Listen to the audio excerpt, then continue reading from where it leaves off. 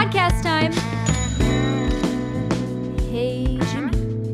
Jim, what time is it? I don't know. Podcast time. It's fun time. It's time for fun. Podcast time. This is It All Adds Up, the podcast that saves you all the money on all the things.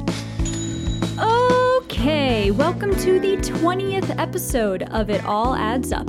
I'm Lizzie, and today I'm joined by my brother, John. Sup? So this is actually our first episode of Season 2. And Season 1 discussed all of the ways to reduce your utility bills at home, ultimately saving the average U.S. household at least $1,497 per year. And this season, we're talking all things food related. So in 2019, the average U.S. household spent $8,169 on food, with $4,643 of those dollars used for food at home, like groceries, and $3,526 of those dollars used for food away from home, like at restaurants or fast food. And $8,169 is about 13% of the average household spending money within 1 year, making food the third highest spending category. Only housing and transportation account for a higher percentage of spending. But anyway, this season, we'll show you how to reduce your spending on food while maintaining or even promoting a healthy diet. And since everyone has newly upgraded houses from all our recommendations in Season 1, we know you can't wait to show off your new dual flush toilets and attic insulation to all your friends. So today, we're going to talk about the cheapest way to purchase food and drinks for a house party, post-pandemic of course. So when we could have house parties before COVID, I always loved buying fruit and vegetable trays for my friends to snack on. But it wasn't until recently that I realized it's actually cheaper to buy fresh produce and then make my own fruit and vegetable trays. Yeah, so it looks like the standard 40-ounce fruit and vegetable trays go for about $10 each. Let's say you replace the fruit tray with 1 pound of strawberries, 1 pound of grapes, and 1 full pineapple, which is usually about 30 ounces. That would bring you down to $7 total. Plus, it would be over 50% more food weight than the 40-ounce fruit tray provides. And then to replace a 40-ounce vegetable tray, I could get 2 bell peppers, 8 bulk carrots, 1 bunch of celery, and a bottle of ranch dressing for only about $5.40. That's almost half as cheap. I think that would even be cheaper than buying a couple of family-sized bags of chips plus dip. So I'd call fresh produce an all-around win. But if I'm throwing a house party, I'm always way more concerned about how much I'm spending on beer for my friends. Of course, the important things. But I guess it really just depends on what type of beer you want and how many people you're hosting. Oh, Bud Light all the way. Classy. But okay, so I guess you could buy Bud Light in either bottles, cans, or a keg. And a standard keg holds about 15.5 gallons of beer, which would be 165 12-ounce drinks. So that would be enough to host a party for about 40 people, with everyone drinking about 4 beers each. So a pack of 18 12-ounce glass bottles of Bud Light is about $16.50.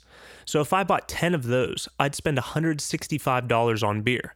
And it looks like I can get a 30 rack of cans for about $21.50. So for 6 30 racks, that adds up to just under $130. But it looks like the keg is the biggest bang for your buck. So you can rent a keg filled with Bud Light for just $87.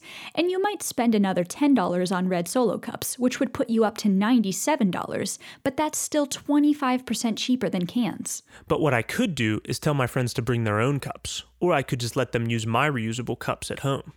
I just have to make sure to follow the tips from our dishwashing episode in Season 1 to make sure I'm not spending too much on water and energy to clean them. Yeah, that's definitely the way to go.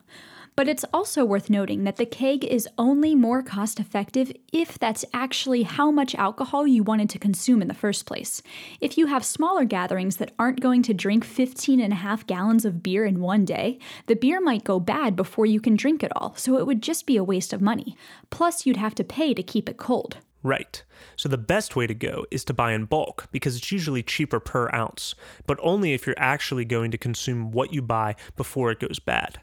And if a keg is too much to drink, usually aluminum cans are cheaper than glass bottles. And one last note, completely unrelated to food. It's just a helpful reminder that body temperature can greatly increase the inside temperature of your home. So if you're having people over during winter months, you can actually turn down your heat a few hours before the party so people aren't overheated. And that'll definitely save a few dollars on your heating bill. Okay, quick recap.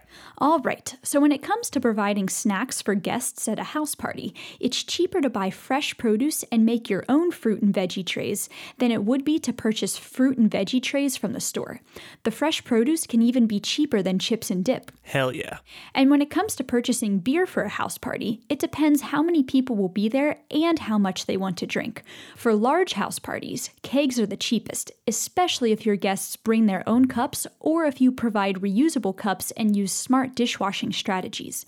But if you don't need a keg, beer in aluminum cans is typically cheaper than in glass bottles. Hell yeah. But the most important thing to remember is to buy in bulk when you can, because you usually pay less per unit. But only buy in bulk if that's actually how much you want to consume before the product goes bad.